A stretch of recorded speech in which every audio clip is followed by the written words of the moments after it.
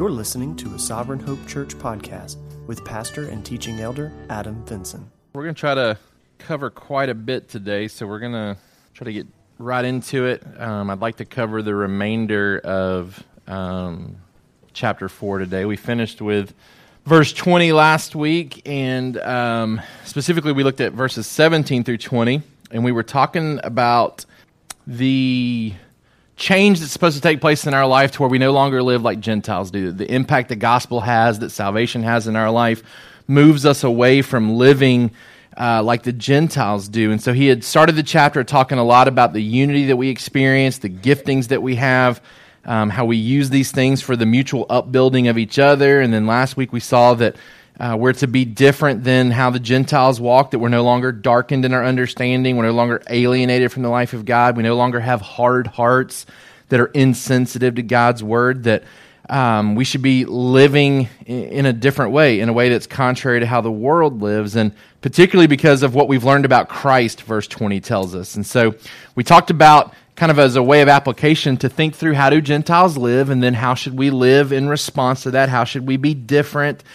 We talked about submitting our minds to God's word, that ultimately that's where the change takes place, is God changing the way that we think, which then leads to a change in the ways that we act as well. And so let's look at, we'll start in verse 20, and we're going to read down through verse 32, which will be our big, large text for today. It says, "But that is not the way you learned Christ, assuming that you have heard about him and were taught in him as the truth is in Jesus, to put off your old self, which belongs to your former manner of life and is corrupt through the deceitful desires, and to be renewed in the spirit of your minds, and to put on the new self, created after the likeness of God in true righteousness and holiness. Therefore, having put away falsehood, let each one of you speak the truth with his neighbor, for we are members one of another. Be angry and do not sin. Do not let the sun go down on your anger, and give no opportunity to the devil. Let the thief no longer steal, but rather let him labor, doing honest work with his own hands, so that he may have something to share with anyone in need. Let no corrupting talk come out of your mouths, but only such as is good for the building up, as fits the occasion, that it may give grace to those who hear. And do not grieve the Holy Spirit of God, by whom you were sealed for the day of redemption. Let all bitterness and wrath and anger and clamor and slander be put away from you, along with all malice. Be kind to one another, tender-hearted, forgiving one another, as God in Christ forgave you." And so we talked last week about how we're to be different, kind of the old way of doing things, the ways that we used to live. Today we look at the new way of doing things. What does it mean for us to live differently from the Gentile world? So as a summary sentence, let's look at it today together. As Christians, our salvation involves us being transformed from an old way of living to a new way of living, with clear evidence of our salvation being seen in our commitment to truth, forgiveness, generosity, and wholesome speech. As Christians, our salvation involves us being transformed from an old way of living to a new way of living, with clear evidence of our salvation being seen in our commitment to truth, forgiveness, generosity, and wholesome speech. For our kids, Christians should be known for truth, forgiveness, generosity, and helpful words. Now, the list of things that Paul's going to list for us here in this chapter are not all-inclusive. This isn't the only ways that we live differently than the Gentile world, but these are specific ways that he gives to us. And I think he even intentionally chooses the things that he does because of how they tie into our relationships with each other. So thinking back into the context of how he's writing, he's talking about how we live in unity as a church body, that we live together, we serve each other, we use our gifts towards each other. And so I think it's interesting to note that the things that he then turns his attention to as to how we're to live differently are all kind of tied back to the ways that we interact with each other.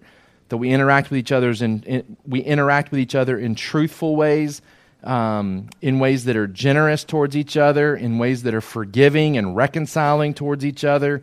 They're very relational, the things that he calls our attention to for how we're supposed to live. I think, too, it's important to note that Paul's really showing us a dividing line from how we lived before Christ and then how we live after Christ. Think about how our calendar works, right? That's a dividing point in human history, in world history, where we trace things as to what they were like before Christ and then things after Christ. We do that in our Bibles. We have the Old Testament, the New Testament. Christ is that dividing line between how things used to be and then how things were post-Christ. And so that's true for our own individual lives as well. He ought to be the dividing line for us in our lives. The ways that we walked before Christ, the ways that we walked after Christ. And even when we're sharing our testimonies, or as you go through the membership process and you're sharing with the elders, like your understanding of the gospel, we talk about what was your life like before Christ, what was your life like after Christ, that dividing line of how we used to live and now how we ought to live. We're going to see here in this text down through 24, verse 24, that he's going to talk a lot about the framework of the gospel, the old life, new life concept, and then he's going to show us from 25 down through 32 some immediate application points for us. So kind of big picture stuff. Here's what the gospel means. Here's how it shapes us from old life to new life. And then verses 25 through 32, here's practically how that should look in our life on a daily basis. He's going to talk about replacing sinful habits with righteous and holy habits. We're going to see negative, and I'm going to try to show this to you for each one of these points that comes in verse 25 and following. What's the negative sinful action? What are we supposed to replace it with? What's that positive holy action that we're supposed to be doing? And then he also includes a theological reason for why we should do this. Why is he calling us to move away from falsehood to truth? Why is he calling us to do things with our anger? Why is he calling us not to steal, but to work intentionally? So we're going to see kind of the theological reason for why Paul calls us to these different types of attitudes and actions as well. But before we jump into the text, I think it's important to note too, because we've already talked in Ephesians about the spiritual realm, the angelic realm that's kind of looking in on the gospel in our life, how the gospel is transforming us and changing us. And we talked about how we ought to be living in such a way, unified in such a way where angels look on in amazement and maybe even demons look on in frustration at how Christ is ruling and reigning. And how his supremacy is being seen. And we return to that idea here in this section because it talks about in verse 27 how we handle our anger has spiritual ramifications for opportunities given to the devil. Right? We don't always think about that. We don't always think about that what we do with our anger has spiritual warfare type implications in our life. Right? That if we don't do what we're supposed to do with our anger, it opens the door wider for the enemy to have a foothold in our life. You fast forward even a little bit further down, it talks in verse 30, do not grieve the Holy Spirit of God by whom you were sealed for the day of redemption. Meaning that the corrupting talk or the types of words that we choose to use in our engagement with each other, it shapes the emotional feelings of the Holy Spirit and how he's at work in our life. And are we partnering with him or working against him in the words that we choose to use? Like, this is bigger than just what did you do last week and what are you planning to do this week? I mean, there's spiritual implications for our actions and our attitudes and our choices. We're either giving ground to Satan and his forces. We're potentially working against the Holy Spirit, or we're partnering with the Holy Spirit in choosing to do some of these things. And so we'll kind of see some of that as we work through the text today as well. And so, we want to kind of have that mindset as we work through it, though. Are we creating opportunities for the devil to work, or are we working against the Holy Spirit's desire to mature us? How are we aligning ourselves with the gospel? So let's start again by looking at the text in verse 21. He said that we've learned Christ differently, to not live like the Gentiles, to not be calloused and hard-hearted. That's not the way that we learned Christ. And then he says in verse 21, assuming that you've heard about him, assuming that you were taught in him as the truth is in Jesus, assuming that you've heard these things, to put off your old self, which belongs to your former manner of life and is corrupt through deceitful desires, to be renewed in the spirit of your minds, to put on the new self, created after the likeness of God in true righteousness and holiness. Paul says, I'm assuming that you've heard these things. I'm assuming that you've been educated in these things. Now, some of these people he knows they have because he would have been there to teach it to them directly. But he's vacated that area. He's entrusted other people to pass on truth to the people that have then come to be a part of the church since he's departed. And so he's assuming that what he had previously taught is continuing to be taught. And so our first point this morning is that we need to remember the gospel call at salvation. We need to remember the gospel call at salvation. The things that he's talking about here aren't necessarily things that we are supposed to do application-wise. These are things that really have already been done to us if we're a true Christian. That the old self has been taken off, the new self has been put on, and that we're to remember these things, assuming that we've been taught correctly about these things, to remember the gospel call at salvation, to remember that we've been retrained, is what the text is alluding to here. Assuming that you've heard about him.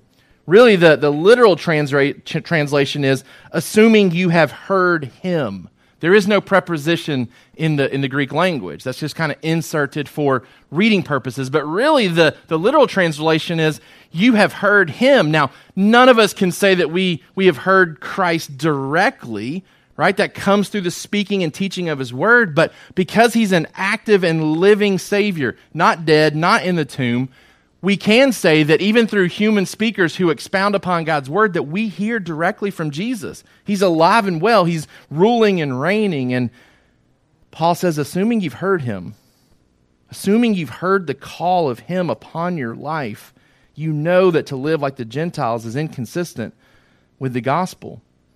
Remember your Christ-centered education. We'll go to Colossians chapter 2, and I've told you before, there's a lot of parallels in the book of Colossians. Colossians chapter 2, verse 6, look what it says. Therefore, as you received Christ Jesus the Lord, so walk in him, rooted and built up in him, established in the faith, just as you were taught, abounding in thanksgiving. That Christ-centered education. You have heard of Christ. You have been informed of the gospel. Assuming that you have. And this would be a call to us to examine our faith, to make sure that we have heard truth that's found here in the Gospels, found here in God's Word, right? Because we've already seen we don't want to be people that are tossed to and fro by every wave of doctrine and deceitful teaching. And those are certainly out there. And some of you may have been rescued out of some of that previously. But assuming that you have heard the gospel, assuming that you've heard accurately the things of God, you know that we're called to something different. We've been taught through the gospel that to continue living as a Gentile after salvation is not acceptable or possible. We see this in 1 John chapter 1, verse 5. This is the message we have heard from him and proclaimed to you, that God is light, and in him is no darkness at all. If we say we have fellowship with him while we walk in darkness, if we say we have fellowship with him while walking like the Gentiles do, we lie. We do not practice the truth. But if we walk in the light as he is in the light, we have fellowship with one another. And the blood of Jesus, his son, cleanses us from all sin. I put in my notes, a person who makes a profession of faith but makes no effort to break with worldly sinful habits has every reason to doubt their salvation. A person who makes a profession of faith and yet makes no effort to break free from the worldly, sinful habits that they were in before the gospel came to them, they shouldn't be confident in their salvation. 1 John 2:4 says, whoever says, I know him, but does not keep his commandments is a liar. The truth is not in him. But whoever keeps his word, in him truly the love of God is perfected. 1 John 2:15, do not love the world or the things in the world. If anyone loves the world, the love of the Father is not in him. We can't forget the gospel. We can't forget the call that was placed upon us when the gospel came to us. And that was the gospel invitation that we were dead in our sins, we needed forgiveness, and Jesus extends that to us. But by extending that to us, he's calling us to a life of submission to him. He's calling us to follow him. In Christ, we avoid that downward spiral that we've been seeing in Ephesians of being calloused in our hearts and darkened in our understanding, futile in our thinking. We avoid that downward spiral. We receive tenderness and light that's granted to us. So we can't forget the gospel call that was placed upon us at salvation, the need that we have for the gospel.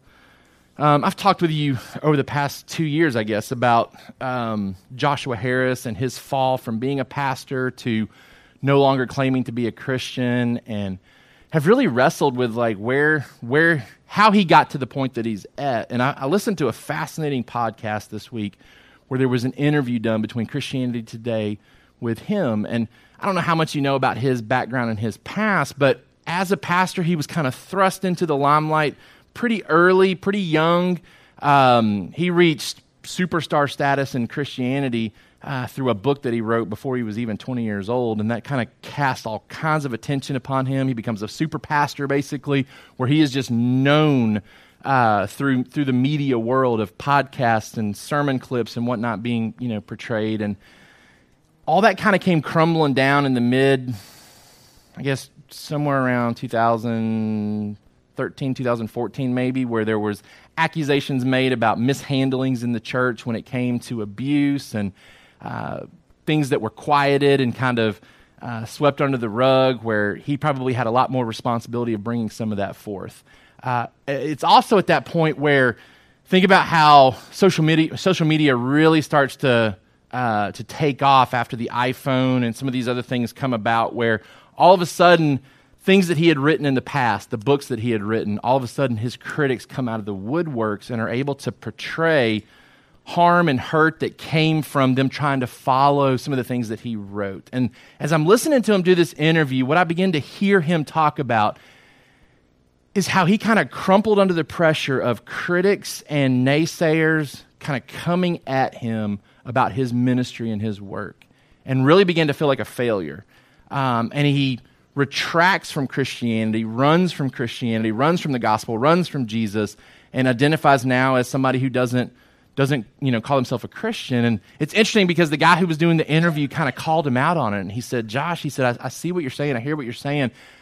I understand your plight as far as like feeling guilty for how some of these other people's lives have turned out due to your failures.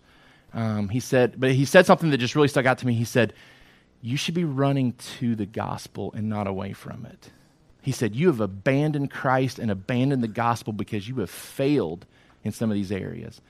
And he said the gospel message is that we run to him in our failures, not away from him. We run to him in our failures. And that just really stuck to me because, I hadn't really fully grasped why he had wandered from the faith until listening to this interview. Like, it just really jumped out at me.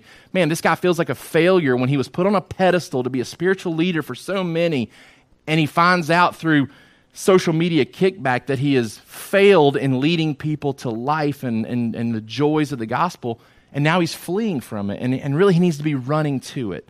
Now he's living like the Gentile world, and he should still be separated from it because that's the gospel call upon our life. And so my encouragement to us today would be to remember that gospel call at salvation, that we've been retrained, that our minds have been submitted to Christ and educated about what he calls us to be. Number two, we've been reclothed. We've been reclothed. The old self has been taken off and the new self has been put on. Colossians chapter 3, verse 5. I told you that we don't necessarily understand this as something that we're supposed to do today. This is something that's been done to us, past tense, if we're Christians. Colossians 3, verse 5. Put to death, therefore, what is earthly in you: sexual immorality, impurity, passion, evil desire, covetousness, which is idolatry. On account of these, the wrath of God is coming. In these too you once walked when you were living in them, but now you must put them all away: anger, wrath, malice, slander, obscene talk from your mouth. Do not lie to one another, seeing that you have put off the old self with its practices. You have put on the new self, which is being renewed in the knowledge after the image of its creator. It's real similar language that he's using here. He even identifies some of the same things in the letter to the people at Colossus that he's saying in the book of Ephesians, things that we should put away, things that we should no longer do. But he ties it to the fact that we have put off our old self. We have put on our new self. These are things that happen to us when we get saved. We've been reclothed. It's happened already, and yet what we're seeing is that we have to apply this on a daily basis to these individual acts of sin that have to be removed from our life. He's saying you were taught to put off the old self. You've been renewed to put on the new self. Your old way of life was shaped by deceit. You were tricked into believing that life was to be lived by desires only, and your new life is shaped by truth. Your minds are being transformed to see life and purpose as defined by the Creator. We're no longer living for the passions of our desires and deceit, Ephesians tells us. Instead, we're living out the truth that's given to us in Christ. It's our old former way of life that was corrupt through deceitful desires. We're being renewed in the spirit of our minds now to put on this new self that's tied to the truth that's in Jesus. See what your old life is and put it off. It's part of the old way. It's corrupt through deceitful desires. See what your new life is supposed to be and put it on. Be renewed in the spirit of your minds. This is where we talked last week about submitting our minds regularly to God's Word, that it has to be more than just the time that we come here on a Sunday, that our minds aren't going to be shaped and changed for a week's time, until we come again, if that's the only time that we're in God's Word. We have this, what we tell our football players before a game day. So we had practice last Wednesday, we were playing on Thursday. We told them, we said, guys, what you eat today and what you drink today is what you're going to be using as fuel tomorrow in the game. You can't wait till tomorrow to try to fuel yourself properly. It starts even today. It really starts with the whole week. What you're eating and drinking is going to shape how well you can play on Thursday based on the nutrients that you're giving your body. It's the same with us spiritually. We can't expect to think the right way and do the right thing unless we're filling our minds properly with His Word. When we get into high tense situations, we're not going to express faith in Christ like we should if we're not spending time in God's Word. I put in my notes, the primary means of ongoing transformation and the prerequisite for other methods being effective in our life is our intentional exposure to God's Word and the working of the Holy Spirit in our hearts through that truth to set our minds on heavenly perspectives. Let me say that again. The primary means of ongoing transformation and the prerequisite for any other method being effective is our intentional exposure to God's Word and the working of the Holy Spirit in our hearts through that truth to set our minds on heavenly perspectives. What does that mean? It means that if we're going to be different, than the lost world, it starts with us taking God's Word and filling our minds with it. Now, God uses trials, He uses relationships, He uses other methods to shape us and to change us, but those things are only as effective still as the time that we're placing ourselves into God's Word. Right? Trials are not going to be effective in our life unless we've been immersing ourselves in God's Word so that our minds are set on heavenly things. Otherwise, the trials are going to be such that we grumble and complain through them. Right? The time that we spend in God's Word directly affects the transformation that we're going to see. If we want to be like Christ, if we want to be different than the Gentile world, then it starts with having our minds reprogrammed. It starts with our minds being renewed, which means we have to make conscious, intentional effort to spend time knowing God through His Word. You've been reclothed. Number 3, you've been recreated. You've been recreated. He says you've been renewed by the Spirit of your minds to put on the new self, created after the likeness of God in true righteousness and holiness. Assuming you have heard these things, assuming you've been exposed to these things, this is what you've been told. Your old self has been put off. Your old manner of life is to be put away. The deceitful desires are to be done with. You're to be renewed in the spirit of your minds, putting on the new self, created after the likeness of God in true righteousness and holiness. We're being remade into what we were created to be. We're being re-imaged after righteousness and holiness. This is who you're supposed to be like, Him. We're set free from the orientation towards sin. No longer are we bent towards sin, but we're bent towards righteousness. We're not perfect, but man, we are bent towards doing the right thing. We're bent towards following Him now because the Holy Spirit indwells us. This is what salvation's all about. It's about being sinful and rebellious, being forgiven and justified, and then being changed to good works, right? We saw this earlier in Ephesians 2. We're saved for good works. And so, man, I would challenge all of us. I would challenge our young people that are sitting here listening that you were called to salvation to be different than the Gentiles, to live differently than the lost world. That's what you signed up for when you agreed to the gospel. That's what you signed up for when you submitted yourself to Jesus. Not just to have your sins forgiven, but to be radically changed to live differently. Radically changed to live differently. And it starts in verse 25, this way that we're to understand living different. Therefore, having put away falsehood, let each of you speak the truth with his neighbor, for we are members one of another. This first thing that he mentions to us is to be known for our commitment to truth. Be known for your commitment to truth. He gives us the sinful action to replace. He gives us the positive action or the holy action to install, and he gives us a theological reason for doing so. He tells us to put away falsehood, to be done with it, to get rid of it. Why? Because lying is rooted with Satan. John 8:44 talks about him being the father of lies, that lying and deceit and falsehood is rooted in Satan. And we're to put that away from our life. We're to be done with it. Instead, we're to speak truth with each other. We're to speak truth about each other when we're with each other. Right? So I think there's two aspects, and I love the way that it's worded here in the English language for us. Let each one of you speak the truth with his neighbor. Right? And so for me, again, that carries the idea that if I'm with you, I'm being truthful with you. Like my interaction with you is truthful. But as I'm with you, I'm also being truthful with you about other people.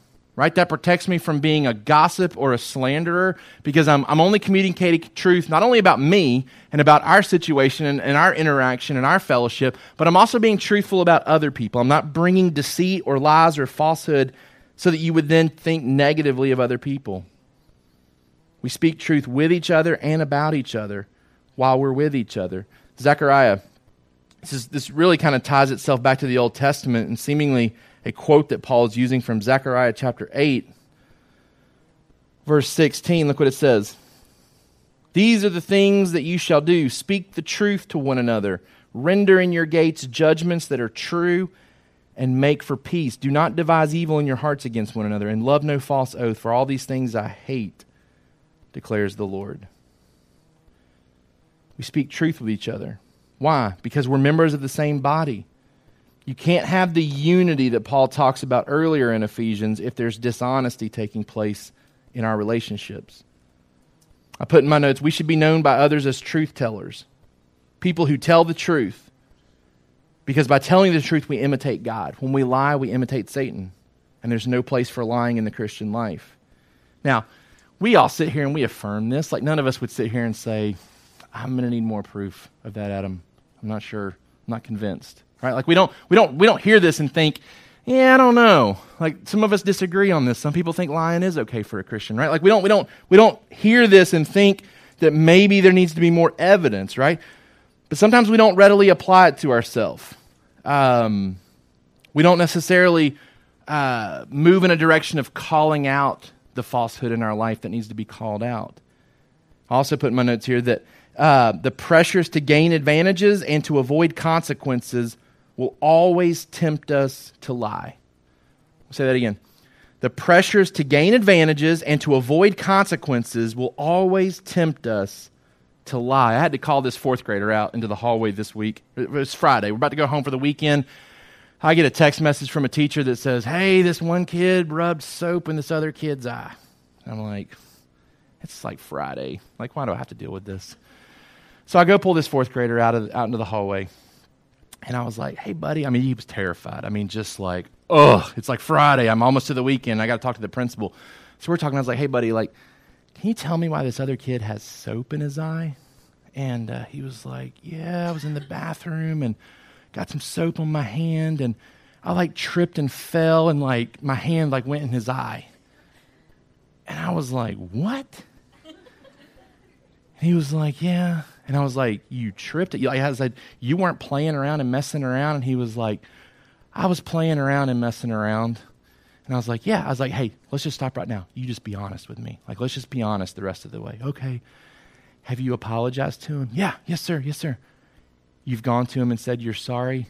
No, sir. I haven't done that. Right? And so I'm just like, man, like this kid's like in protective mode, right? And we all get to that point where we know we're wrong, but we're wanting to shape the situation to where maybe we're not as wrong as it's being presented, right?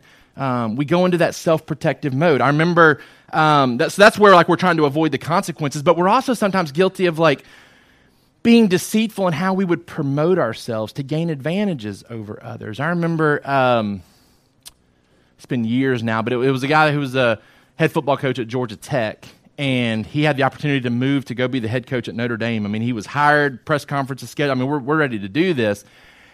And then there was determined to be an error on his resume that he had lied. He didn't have some of the things that he said he had, and he got fired from the new job couldn't go back to the old job, all because he had tried to promote himself in such a way that was false, right? He wanted to gain an advantage. And we have to kind of step back and ask ourselves, are we guilty of any of this? Are we guilty of gossip and slander where we would try to tear other people down to make ourselves look better? Are we guilty of trying to sway the truth in such a way when we're guilty of something so that the consequences don't come to bear on us like they should? We want to be known as truth tellers, people who are committed to truth, because the Gentiles aren't, right? That's common amongst the Gentile world to be self-protective, even if it means being false, to be self-protective. And the scriptures call us to be totally different than that. Number 3, we want to deal with our anger in a timely manner. He says, put away falsehood, let each of you speak the truth with his neighbor, for we're members of one of another. Be angry and do not sin. Do not let the sun go down on your anger, and give no opportunity to the devil. So there's this sinful action that we're to replace, and that's sinful anger, because he says we can be angry without sin, and we talked extensively about that when we were going through the Gospel of John. We talked about how Jesus was angry at the actions taking place in the temple, and we should very much be angry towards sin and angry towards situations where sin is being tolerated. Here he's talking about us, though, removing sinful type of anger from our life. The positive action that we would then install is to resolve your anger by seeking reconciliation rather than retaliation. I told you that we were going to Ephesians because it helped give us clarity on how to live out some of the things that we talked about in the Sermon on the Mount. So we go back to Matthew chapter 5, verse 21. You've heard that it was said to those of old, you shall not murder, and whoever murders will be liable to judgment. But I say to you that everyone who is angry with his brother will be liable to judgment. Whoever insults his brother will be liable to the council. Whoever says you fool will be liable to the hell of fire. So if you are offering your gift at the altar, and there remember that your brother has something against you, leave your gift there before the altar.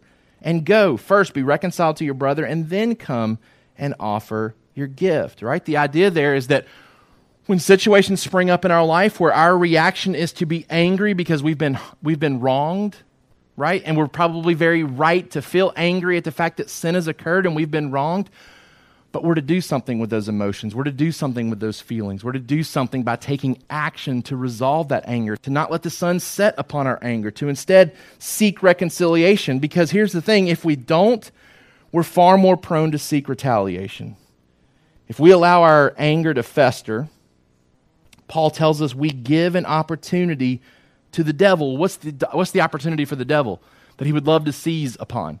That's to allow our anger to turn into bitterness and rage and malice, to where we're no longer seeking reconciliation, we're seeking retaliation, right? We've been wronged, and that makes us angry, and we want to do something about it now. It's contrary to the golden rule, right? We treat others the ways that we want to be treated. We want to be sought out for reconciliation when we've done something wrong or we've done something to somebody else. We give that same treatment to others. We don't give an opportunity to the devil for our sin and our anger to fester and to grow and to become a bigger issue than it has to be. Instead, to go and to deal with it, to resolve it, to give no opportunity to the devil. The theological reason is that we want to avoid giving the enemy further opportunity to lead us into deeper sins. I mean, anger, if not dealt with, can lead to murder, right? And if not murder, it can certainly lead to a lot more damage even before that.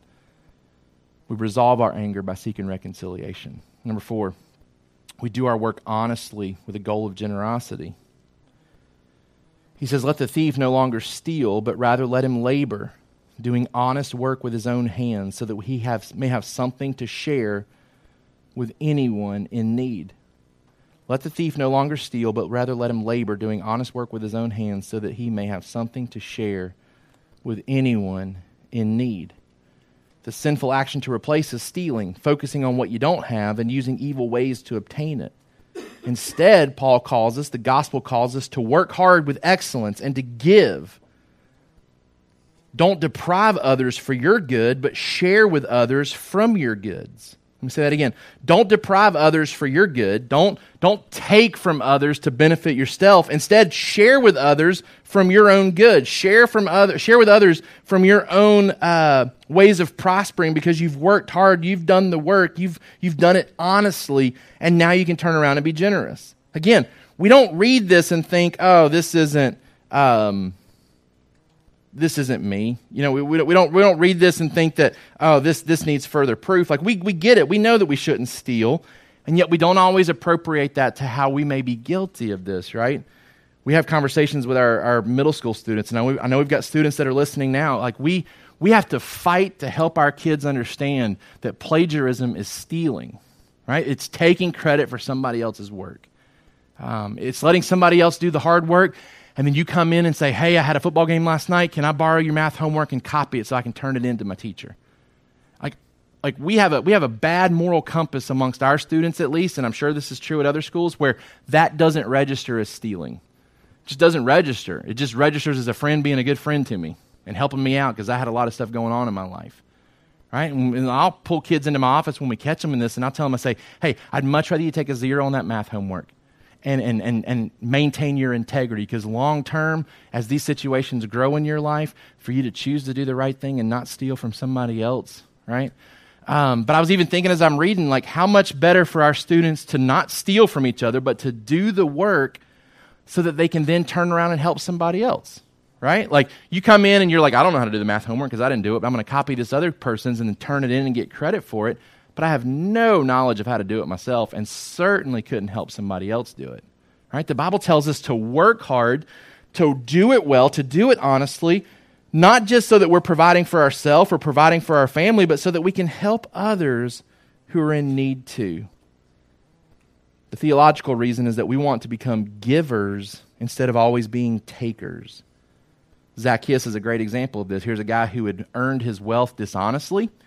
The gospel comes to him. He learns Christ. He hears from Christ. He is exposed to Christ. I wish one of the gospels would record the conversation that happened over that lunch table between Jesus and Zacchaeus.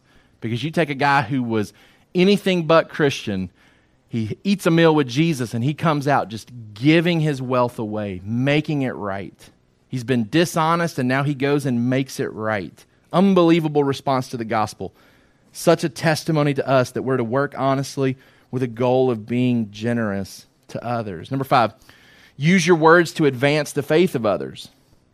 Use your words to advance the faith of others. Let no corrupting talk come out of your mouth, but only such as is good for building up, as fits the occasion, that it may give grace to those who hear.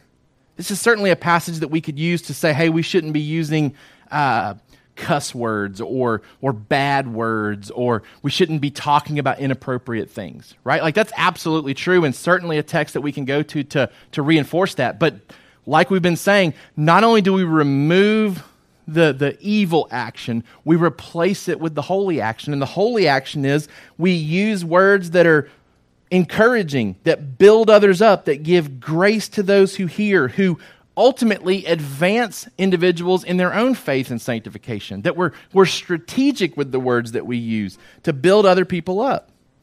Not to tear them down or not to corrupt them with the types of things that we talk about. So we certainly remove the foul and unhelpful language from our vocabulary. The idea here really is that we don't be sickening in our speech. That corrupting talk, it's a word that's used in other places in the New Testament for like rotten fish or rotten fruit. Man, I've experienced both of those things. One of my first jobs was working at Adams Farm on the way through Peachtree City towards Fayetteville. And I remember one of my first responsibilities was picking cantaloupe in the field. I mean, it's hot, it's summer, it's sticky, and you're picking up cantaloupe. And I remember like picking up cantaloupe that were rotten, and you think it's a solid, nice piece of fruit, and you reach down and grab it, and it just bursts in your hand. And the smell that comes forth is awful. I mean, a rotten cantaloupe is disgusting. I love to fish, and I love to use real bait when I fish. And I'm a terrible individual at cleaning my cooler out in a proper manner when I'm done fishing, and I let that stuff sit too long. And when I go to clean my cooler out, you open it up, and the stench of like rotten shrimp and rotten bait is just awful, right? I see both of those being illustrated here when it talks about the type of words that we use, right? We are corrupt in our talk, sickening in our speech, and Paul's saying, hey, this has no place in the life of a believer. The words that we use, the types of words that we use, but even the purpose for how we use our words ought to be totally different. That we're building others up. We're advancing their faith by giving grace to those who hear us speak to them. We want to partner with the Holy Spirit in His efforts versus grieving Him in His work, because it's right after this that He says in verse 30, do not grieve the Holy Spirit of God, by whom you were sealed for the day of redemption. The Holy Spirit is given to us to advance our faith, to move us forward, to grow us, and when we speak this way, particularly to other people, we're working against His work. We're grieving Him in the process. And Paul says we shouldn't be this way. We should be different. Our words should be different. Use constructive words that seek to edify and build others up. Words that aim to encourage. And then lastly, number 6, we treat others in ways that reflect the gospel. He says in verse 31, let all bitterness and wrath and anger and clamor and slander be put away from you, along with all malice. Be kind to one another, tender-hearted, forgiving one another, as God in Christ forgave you.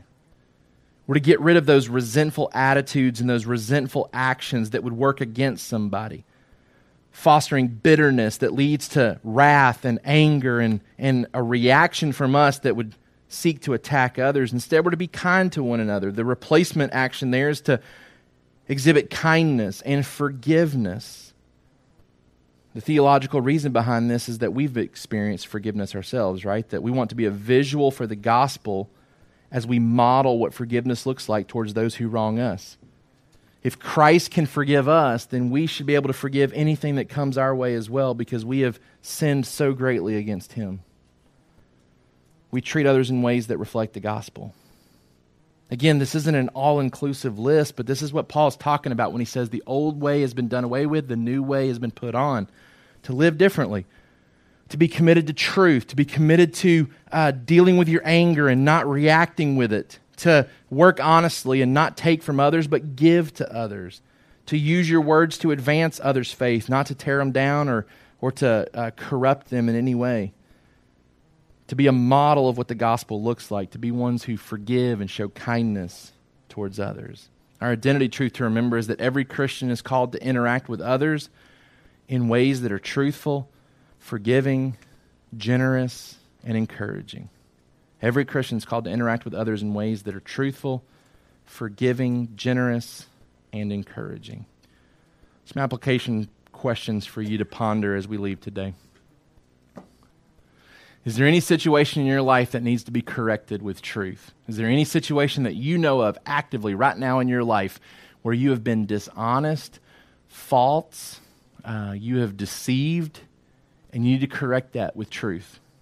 You may have a situation like that where you know you haven't been honest with a situation and you need to correct it. You need to be known as a truth communicator in that situation. Number 2, is there any unresolved anger that needs to be reconciled? Any forgiveness that needs to be extended? Is there broken fellowship that you have with somebody where your anger has been tolerated for far too long and the door is open right now for there to be further sin issues there because it hasn't been dealt with? Is there any anger that you need to resolve and reconcile?